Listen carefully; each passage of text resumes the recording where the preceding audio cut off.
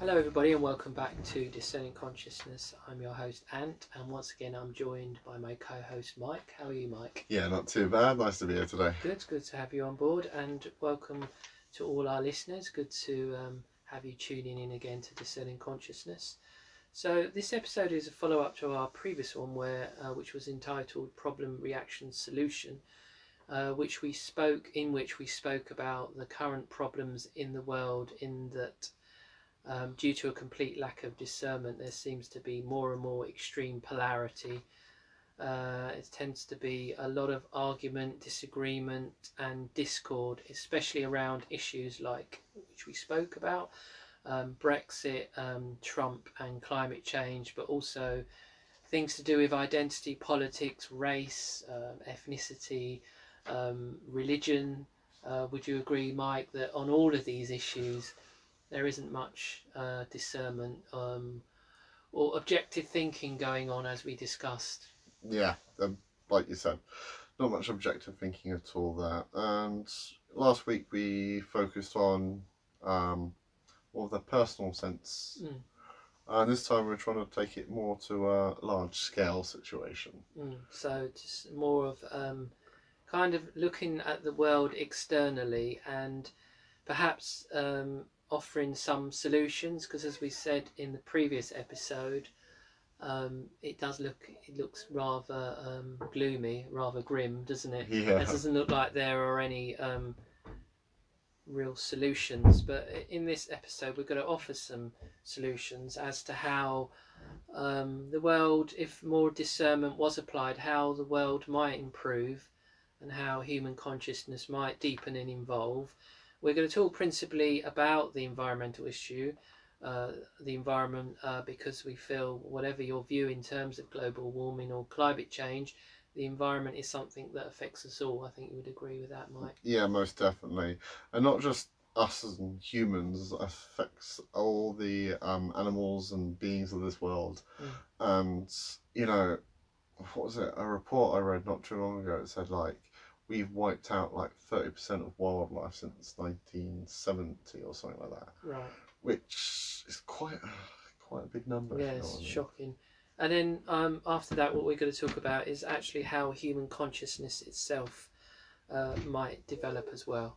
So first of all, Mike, I think we're going to look at the environmental issue, aren't we? Yeah, so like we said, we are destroying the world at a greater and greater pace than ever before, and it just can't keep going on like this. You mean with things like no one could deny the shocking extent of species die out, as you said, in recent decades. So we've got the species dying out, especially with the bees and the coloured calyx Insects. disorder. Yeah. You've got the deforestation, you're taking out the wildlife for them to thrive in. We are just putting in monoculture farms which aren't healthy for the environment. You know, healthy for us sometimes, but not necessarily for the environment. And, you know, overfishing, it's getting to the point where we can't destroy any more and not be shitting on our own doorstep. Using the word shitting, quite like that. There was last week, there was a report from Delhi. There was extreme pollution going on there. People were warned, you know, not to travel. I think the airport was closed because planes couldn't land. But this isn't an isolated incident, and I've seen many reports online of certain rivers in China that are now basically just devoid of any kind of life because they're so heavily polluted. So what we're talking about here on Discerning Consciousness is pollution rather than climate change. That's what we're focusing on, aren't we? Well, it's all kind of part of one thing. I mean, the whole big climate change argument revolves around global warming. The fact that the temperatures are heating up and it's going to get to a point where it's going to tip things out of balance and bad things are going to happen because of that. But it's not just that, it's everything we're doing to the environment that's really the big issue. Yes. So it's not just the polluting, it's not just the deforestation, it's not just the garbage stuff that is piling up in the middle of the ocean, the plastic patch. You know, it's all of that together.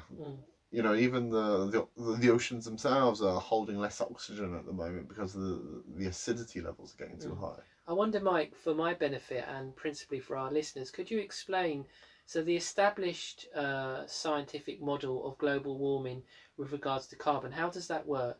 What is it? Well, it's not a simplistic model because No. there's a lot of things going. Oh, you can dumb it down for the benefit of our listeners. But and myself. it's essentially coming down to the argument that we're just pumping too much carbon dioxide into the atmosphere, and it's leading to global warming in the sense that it's capturing heat in the atmosphere and it's not allowing it to escape. Now, you might think that's good, you know, could do with being a bit warm in the winter, especially at the moment. But on a grand scale, it's just getting out of hand. Temperatures are starting to get too high, and it causes a feedback loop, which is just going to, known as the greenhouse effect, which is literally just going to keep heating up the environment more and more and more. Can I just check, how does that relate to the ozone or ozone gases, which you probably agree we don't hear of as much now than we did a few years? You remember where all the talk of global warming, climate change, they would throw in about the ozone layer being depleted. Now you don't hear about that. So right. How does that was something that was noticed in I think it was the 80s or early 90s or something like that. They noticed there was a giant area where the ozone layer, which is a protective layer for us because it does take the incoming solar rays and take the energy off from that, had depleted a large zone, and that was found out to be known to be caused by CFC gases. Right. Okay.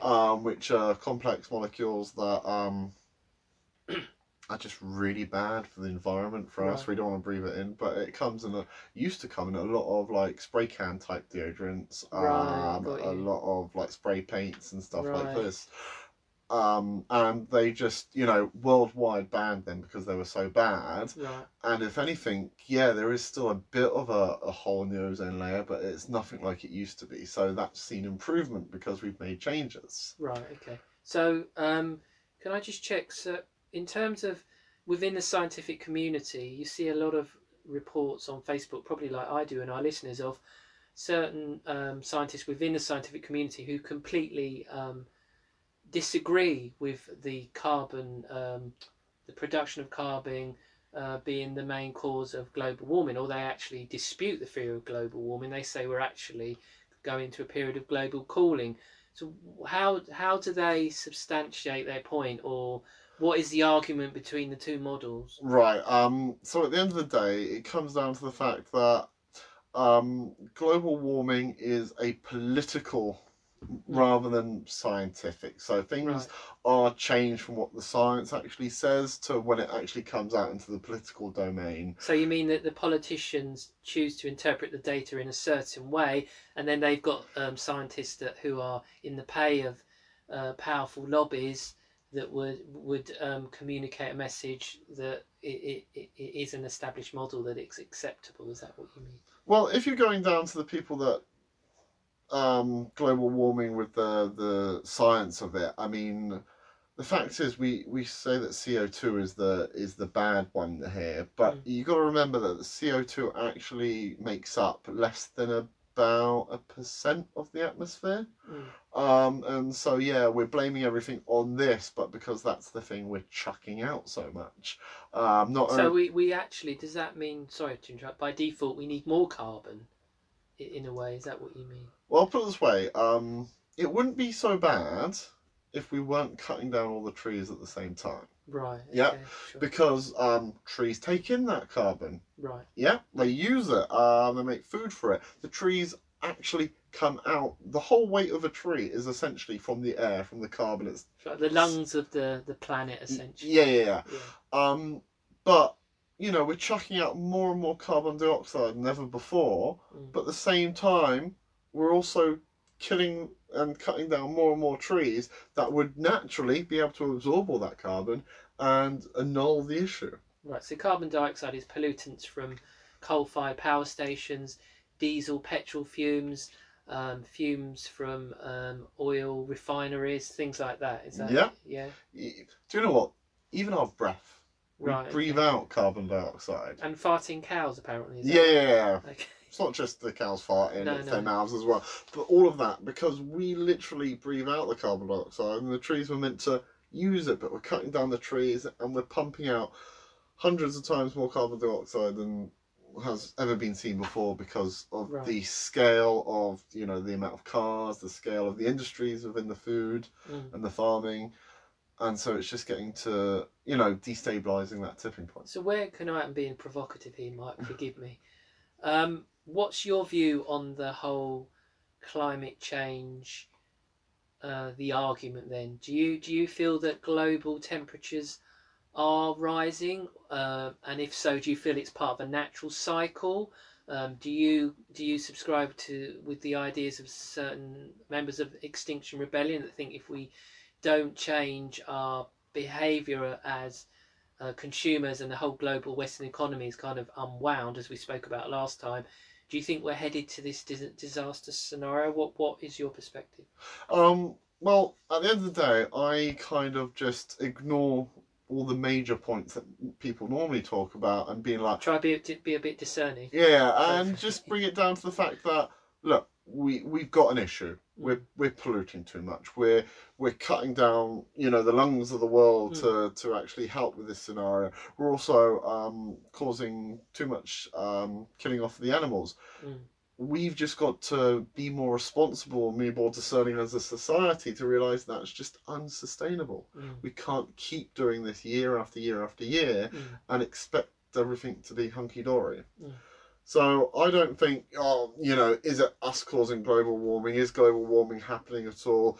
I'm just looking at it as this can't continue. Yeah. So, and as we spoke about in our problem reaction solution episode, part of the issue around the whole the environment is all of these fake kind of binary decisions or polarities where, you know, you either agree with global warming or you don't. And it's, as you were saying, Mike, it's about zooming out and saying, well, what is for the benefit of the planet and humanity when you take the politics out of it? I know that sounds a bit weird, but that's almost what we need to do. Would you? Yeah, I mean, like, I always say it, that the media controls the discussion, and the discussion seems to be too much focused on what is the problem rather than what could the solution be.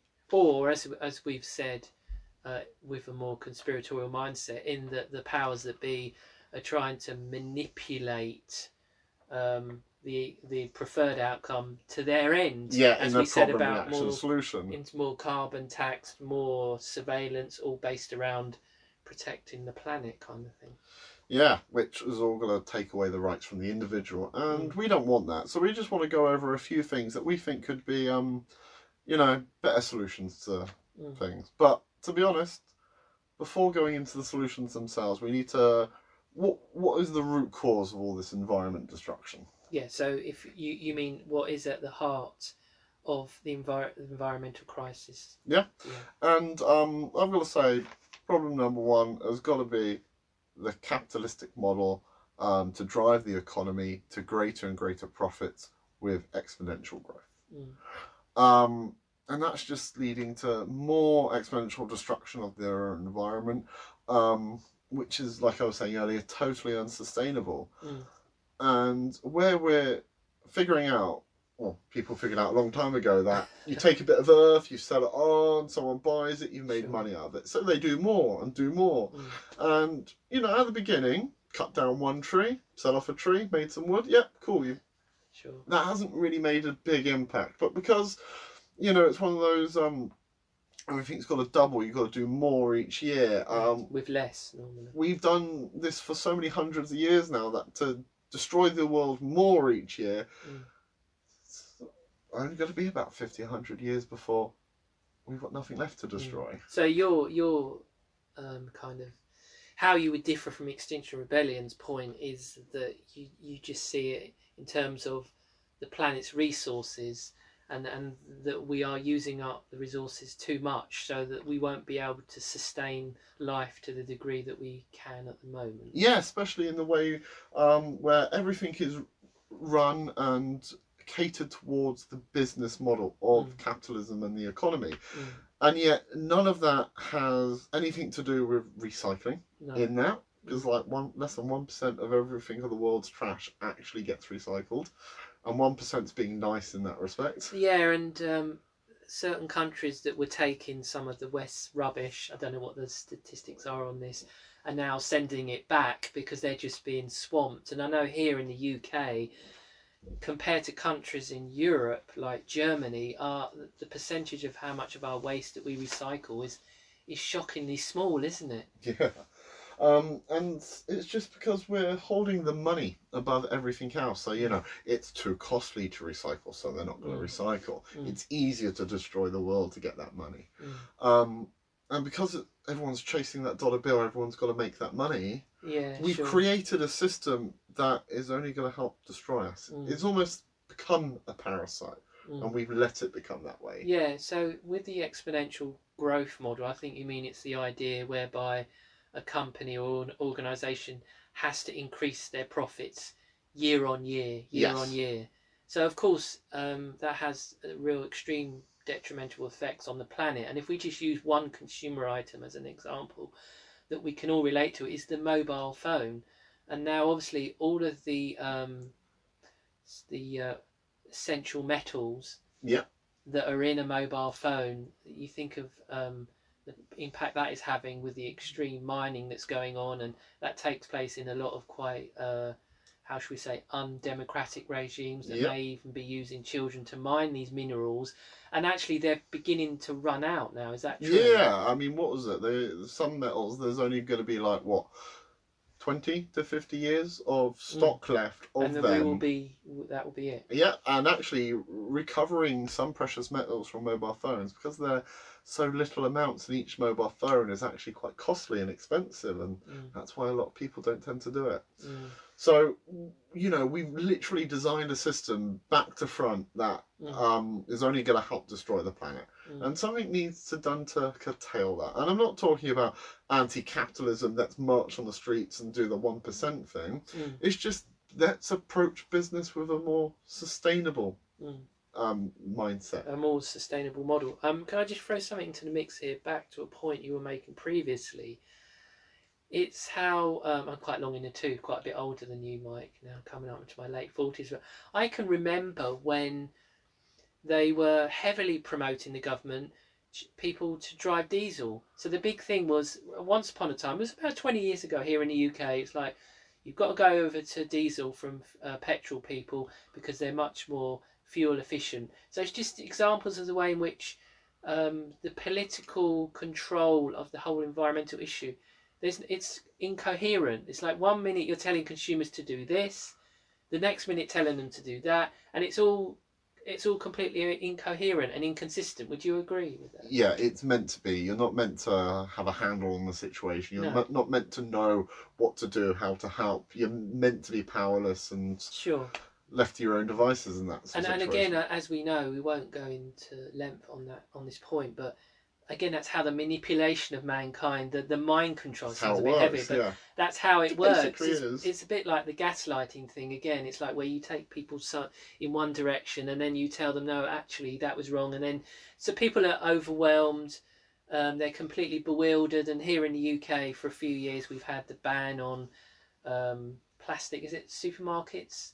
Although they sell plastic bags. Which by the way, what's all that about? Come on, talk about how not having discerning solutions. Plastic bags are ruining the environment. Okay, and you have to buy them now instead of just banning them. I mean, again, it's almost it's laughable. The solutions that are offered don't deal with the problem. And the other thing is, certainly in UK-based supermarkets, I can't speak of America, Canada, Australia, or wherever our other listeners are from today, is the fact of the amount of plastic that our food is wrapped in. I know. It's just ridiculous. And there's so many biodegradable alternatives that could be used. Like recently I saw on Facebook, where I think it was in India, somewhere in Asia, they'd come up with like a cover that was made of recycled like banana leaves. Yeah, so they make plates out of them. Yeah, or hemp. Hemp's amazingly versatile. But so there's all of these solutions that are out there, but because they don't fit into the political agenda. Exactly. They're not offered. Or the economic model, because the mainstream economic model can't upscale it, and it can't make a large profit upon it. So all of these things are just suppressed. But the technologies and the materials exist for us to overcome these problems. Yeah, I mean, what was it? Talking about good solutions to offer. I mean, the one big solution I would like to see out there for companies would be like each one ranked on an ethical scale. How much are they destroying the planet? How much are they using child labour, sweatshops, and all this? So this would all be officially disclosed, would it? Well, it would have to be. Yeah, so in order for them to get their rating, their ethical rating. I mean, at the end of the day, it would be a great indicator as being like, well, right, that's a really horrendous company. Do you really want to be spending your money with them? Because at the end of the day, things are only going to change if it hurts them in the pocket. Because that's all the business people care about. And as long as they're making money out of destroying the world, they're going to continue to destroy the world. It's their business.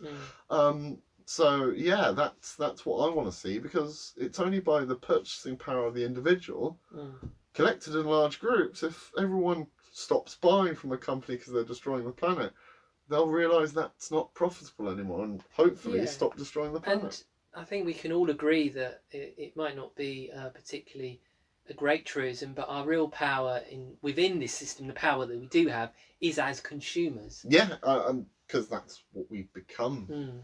Rather than citizens, we're just consumers now. The other thing, of course... Although, actually, that brings us to another great point, I would say, is the second biggest problem we have within the environmental issue is the lack of political will to do anything about it.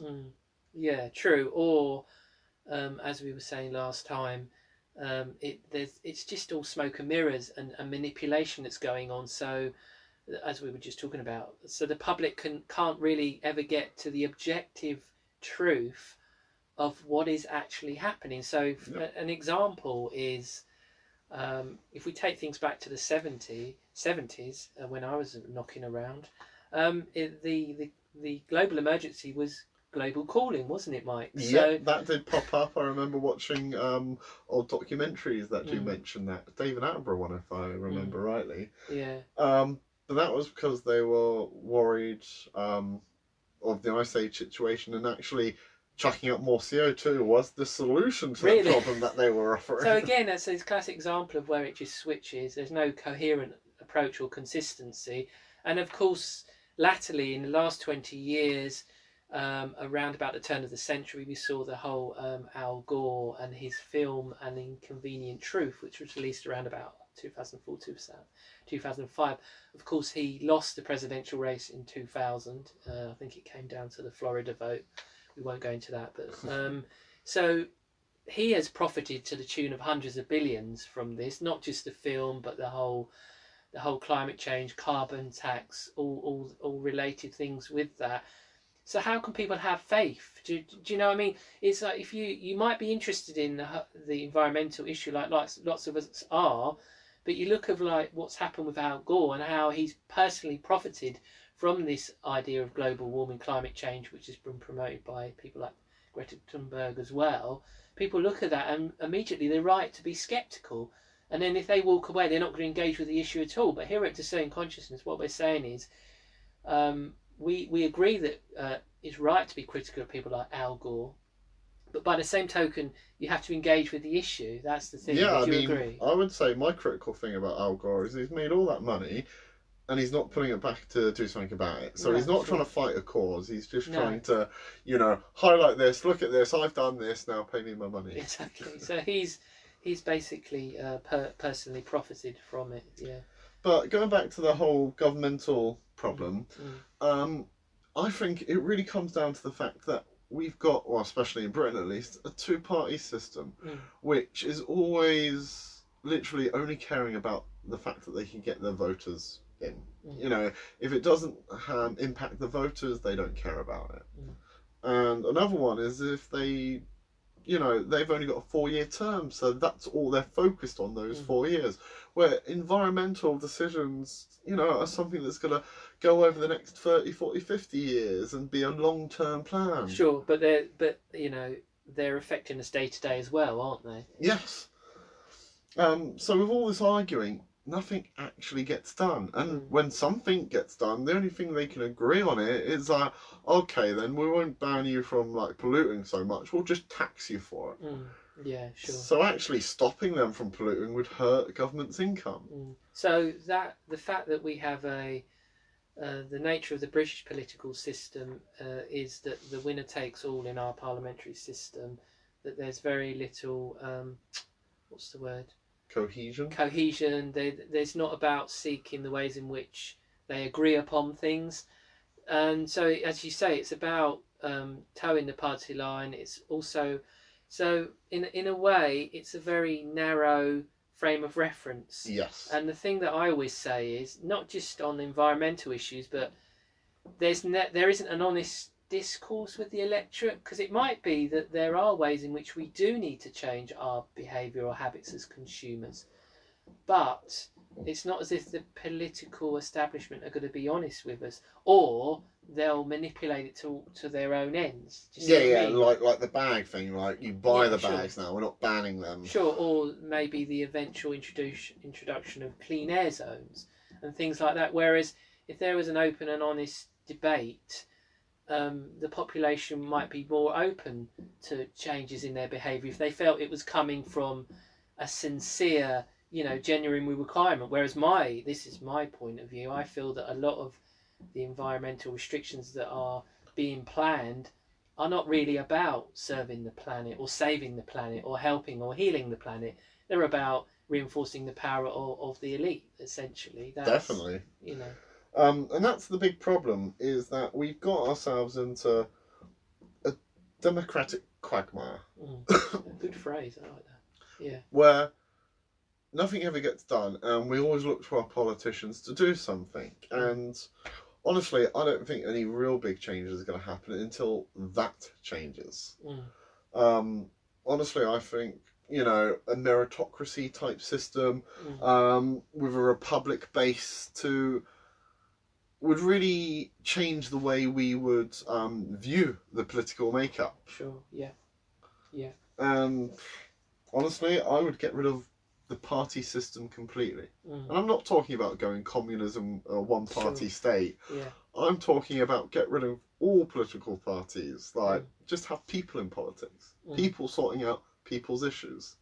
Sure. Yeah, and of course, as you alluded to, Mike, the issue at the moment is how are issues around the environment going to change until environmental legislation changes? And that goes back to government, doesn't it, at the end of the day? I mean, some might say, if you're being really cynical, that the corporations, in essence, write the legislation for the government and then they just present it. Pretty much. That's why I'm saying nothing's ever going to change until there's a political will to do so. And there's not going to be that political will to do so unless politics changes. So we are kind of like, I hate to say it in such a way, stuck in a system. In a quagmire. Yeah. Cows to the left of me, jokers to the right. Absolutely. It is difficult to see how the political system will change. So, bringing it back to the environmental issue, Mike, and for our listeners, how do you think that might change if we're in this situation of a political stalemate? That in itself is going to mean that the system of economics, the global economic system that we live under, that isn't going to change. I'll tell you what can change though. Us. We can change. Okay, yeah. We can stop looking for our leaders to do something and start doing something ourselves. Right.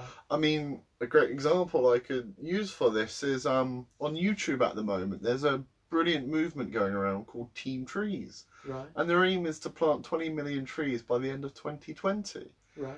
I mean, I know 20 million trees sounds a lot, but honestly, on the scale of how much we need, it's probably not. We need billions, sure, not millions of trees.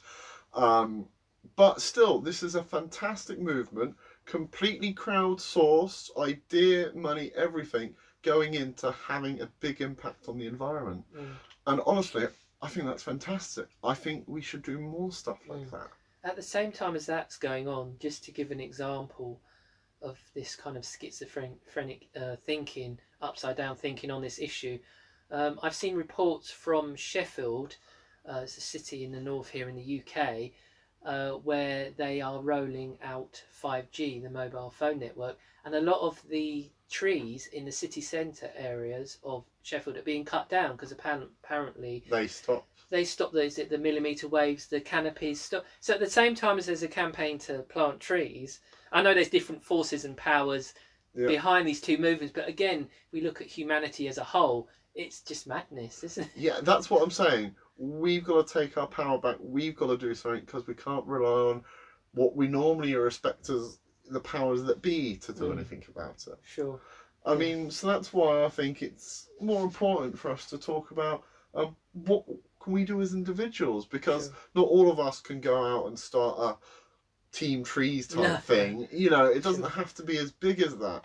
Sure. But like you were saying earlier about consumer changes, that's really where things will. So even if we expand upon that point, thanks, Mike. Even it sounds a bit crass or twee to say, so sorry, but I think it's worth saying that as consumers, if we reject the upgrade lifestyle, that everything has to be upgraded, and I would hope a lot of our listeners do anyway, because it's just common sense. I mean, I've had my car for 18 years. I've had my Hi-Fi for 20 odd years. Small little examples. I'm a very bad consumer, so it annoys me, you know, this whole development of design obsolescence in modern consumer items and things. But generally, if we, as a species, if we can, you know, just buy what we need. And also, when I say about consumption, it's also like consuming media as well. Yeah. Do you know what I mean? That links in as well. Just watching things that actually uplift your soul. Where you put your money and your time. Yeah, absolutely. So would you agree, Mike, that during this transition period which we're in that we know things can't carry on as they are, and that there is an emergency going on with the environment? And I think we here at Discerning Consciousness look more, as we said before, in terms of pollution, species die out, the cutting down of the forests and things like that in the Amazon, rather than harping on the climate change angle. One thing that we need is visionaries, don't we? We need inventors, and we need people coming up with new ideas. We briefly spoke upon like this. Well, to be honest, I think all the good ideas are already out there. They are, yeah. They're not being highlighted. Sure, yeah. So that's why I think it's more important to focus on, like I said, the individual. What can we do to impact that? Sure. And if we all did this en masse, the problem would be solved in no time at all. But do you know what? It doesn't have to be that way. At the end of the day, as long as we're doing our bit, that's the important thing. Yeah, I mean, talking of visionaries was a little bit of a segue into a chap that some of our listeners might have heard of called Buckminster Fuller. Now, he was an inventor and a visionary. He wrote many books, I believe 28 books, and he held 28 patents as well. So he was most famous for the geodesic dome. At the time, he held many unorthodox views, and his main, as like an inventor, he came up with the idea of affordable housing, which we hear a lot in the UK in the modern era as well. So a quote from him, famous quote, is, "An experiment to find what a single individual can contribute to changing the world and benefiting all of humanity." So that pretty much links in to what you were saying. But I've got a few of his books at home, and the main thing that he was saying is, it's in the 50s and 60s was, we have all the resources to feed the world, we have the insight, we have the ingenuity, the invention. So, you know, it's only the stupidity of man, i.e. the political and economic systems, that are preventing this from happening. Would you agree with that? Yeah, I mean, what was it? There's enough food to feed the world without GMOs. Right, sure. It's just, unfortunately, there's not enough money to pay for it. So it's a political economic system.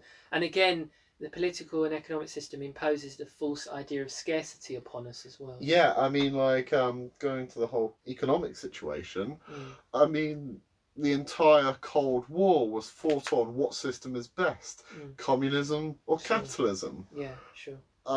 So we've all been living our whole lives with a capitalistic, you know, consumer mindset, and that's what's caused all this, basically. Sure. And lastly, on Buckminster Fuller, you can go and check him out, guys and girls. He's a really interesting character. he came up also with this phrase of ephemeralization, which is the meaning of to do more with less. And that was the principle behind his idea of affordable housing, in that from the outside at least they looked, very basic. But in terms of their impact on the environment, it was far less and minimal compared to, say, a brick-built house. Which again, we were talking about this the other day, weren't we, Mike? How house building in the UK, your basic model hasn't changed for about 100 years. I mean, it's absolutely so wasteful. It's absolutely ridiculous. And again, until we go back to the government, until government legislation changes, that isn't going to change. I mean, you have innovative schemes here and there, but the main house builders in the UK, because they can profit the most from the existing model, which is not beneficial to the environment. That's what we have. Yeah. So it doesn't really make any sense, does it? No, it's just crazy the world we live in. Sure. Another thing I wanted to touch upon, Mike, was this idea. So we've spoken about very concrete things in terms of how things might change with regards to the environment, in terms of our own behaviour, but also in terms of if the economic system was to change, if there were different incentives for corporations, then things might change. Yeah, exactly. But what we're going to look at is, what about human consciousness? I mean, discerning consciousness, we're talking about the development of human consciousness. Do you have any ideas about how that might change, so how our consciousness might develop? I mean, we're coming into an era now where it's said that we're going through this upgrade, our DNA is being upgraded. So if you are on, a journey, if we are on this journey of evolution, we're reaching a critical point. So not only is the environment at a critical juncture, so is the development of human consciousness. How do you see that playing out? Well, honestly, in one of two ways. Yeah, I either see us eventually shining brightly and being the best we can be, Sure. and living in and heading towards a sort of utopic sort of environment. Yeah, sure. Or the other way, where it will just be Big Brother 1984, we'll all be hooked up to the Matrix. Sure. Like you see in the pods in the beginning of the film. Right, okay. So you see it'll be either or? We are at the precipice at the moment. Sure. And I like to say that we've got a decision to make.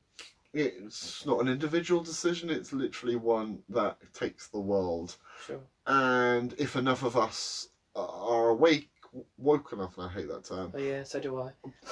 But if enough of us have that insight and are moving in that right direction, we can all move in that one direction. But if not enough of us are, we're just going to fall down the precipice. Looking at it from a logic point of view, I almost think it's almost as if two of those scenarios will be playing out at the same time, almost. Well, if you go into the micro scale and look at each individual person, you'll see that happening all over the place. One person choosing one thing, another person choosing the other. But that's the beauty of the collective consciousness thing. It's where do we all move? Because we all come up together, or we all fall together in that sense. Well, someone who's had very interesting ideas around how consciousness might develop is an author called Kingsley L. Dennis. And he's written several books on the future of human consciousness and how it might change and develop in future years. I'm currently reading a book of his, Mike, which I thoroughly recommend to you and all our listeners. It's called The Phoenix Generation, and it was published in 2014. And I just shared some ideas around it, which are very interesting. He talks about a new paradigm which will encompass C values, so the letter C, not the big blue C. And at the moment, he says, in terms of what we have is competition, conflict, and censorship. And he says in the development of the new consciousness, what we'll have is connection, communication, consciousness, and compassion. Now, his view is quite controversial in that he says it's not about replacing the current system or power structures. It's about ideas. He talks about humanity's thinking has to change. So it's a bit like what you were talking about, this idea in the collective conscious.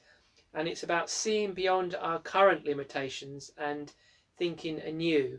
And just to take a quote from his book, he says, the new consciousness is not about conceiving or perceiving within the old patterns. So there needs to be a change within all of us. Again, what you were talking about, Yep. Mike. And really, it's only the fear of freedom that has held humanity in bondage for so many years, basically. And it's about being a good example to others. And as the great philosopher Rumi said, you either exist or you are. Sorry, you either exist as you are or be as you look, which again relates to that, which is interesting. So how he talks about the transition to the new consciousness is something called the bridge generation. So the bridge generation is so these are people that are very young now, but they will be teenagers in the year 2030. So these are youngsters that are being born or have been born in recent years, and they will encompass the new consciousness, basically. So they will have a new mind, he calls it, which is quite a grand thing. You're looking at me very sceptically, Mike. Yeah, I mean, he's using a lot of grandiose terms to explain something that is quite basic. Right, okay. You know, calling it a bridge generation, they just happen to be the generation that bridges the gap between the old way of thinking and the new way of thinking. Well, I mean, when you're writing a book, you have to categorise it in some way. Anyway, he said what this new mind will encompass is a global network of connection and collaboration. Well, we can see the beginnings of that with the internet. Well, to be honest, I think he's a bit off with his times. I think the bridge generation is already here. Right, okay. You know, I think the precipice of change between, you know, either the Enlightenment or the dark alleyway, I think it's going to be around the corner. Right. 2030, it's going to be happening or not. So he says the new mind, what that will represent is a rise of a global empathetic mind through platforms like the internet, social media, and the rise of maverick thinkers, innovators and creative minds. Very grand, flowery language there.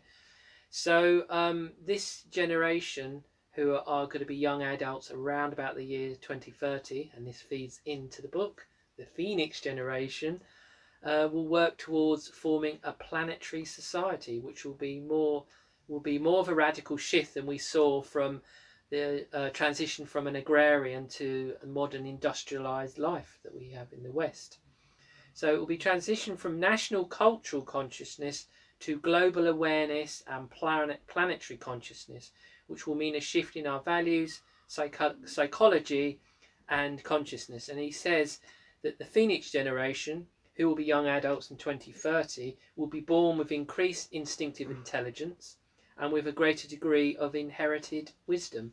I mean, that kind of relates to the whole spiritual concept that our DNA is being upgraded, and you know what I mean? He's essentially trying to put new terms to what's known as the rainbow children, or what's the other terms used for it? Oh God, yeah, the indigo children and stuff like that. And it's basically just saying that because the evolution of the consciousness is happening on a universal scale at the moment, sure, everything's being impacted and affected by that. Sure. So every single new generation that is being born, the kids are wiser, smarter than say 50 or 100 years ago. So what you're saying is this is a process that's been going on for millennia, probably. Yeah. We are literally just coming up to the culmination of the final act, if you will. So when we spoke a bit about the Kali Yuga in the last episode, you believe there is some truth in that, although it's cyclical, this particular part of the cycle, if you like, is different.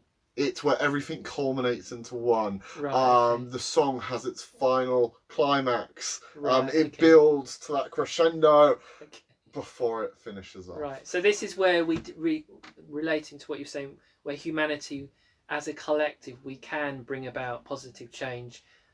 Yes, we definitely can, but we have to unite together, because you know, with the fact that we're all divided, we're divided by the little things that divide us, but Sure. we're not uniting behind the big things that unite us. Sure. And all that's enabled to do is these businesses and these corporations Sure. and the governments to play the game and, you know, allow the situation to get to this. Sure. But just like I was saying with that YouTube thing earlier on, Team Trees, planting trees together, there's not one political person involved in that, as No. far as I'm aware. And Sure. do you know what? That's just fantastic. Probably find out in a few weeks it's sponsored by the Roccadella Foundation. Or something.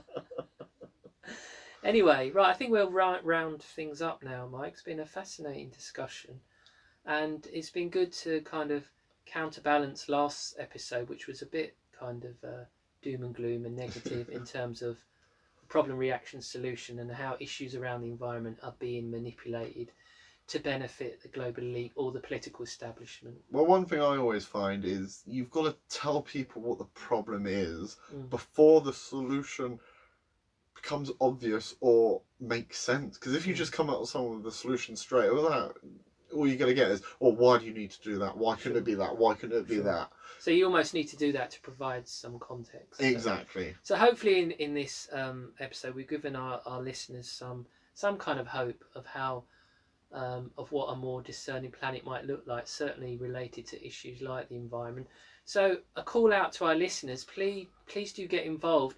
How do you think, or what do you think might bring about change in the world, to bring about a more discerning, conscious world? Because that's what we're talking about, not just relate to the environmental issue. So if you want to share your opinion or have an input into the show, the easiest way to do it, as always, is to go to the Discerning Consciousness page. So on there you can post anything you like, you can post links.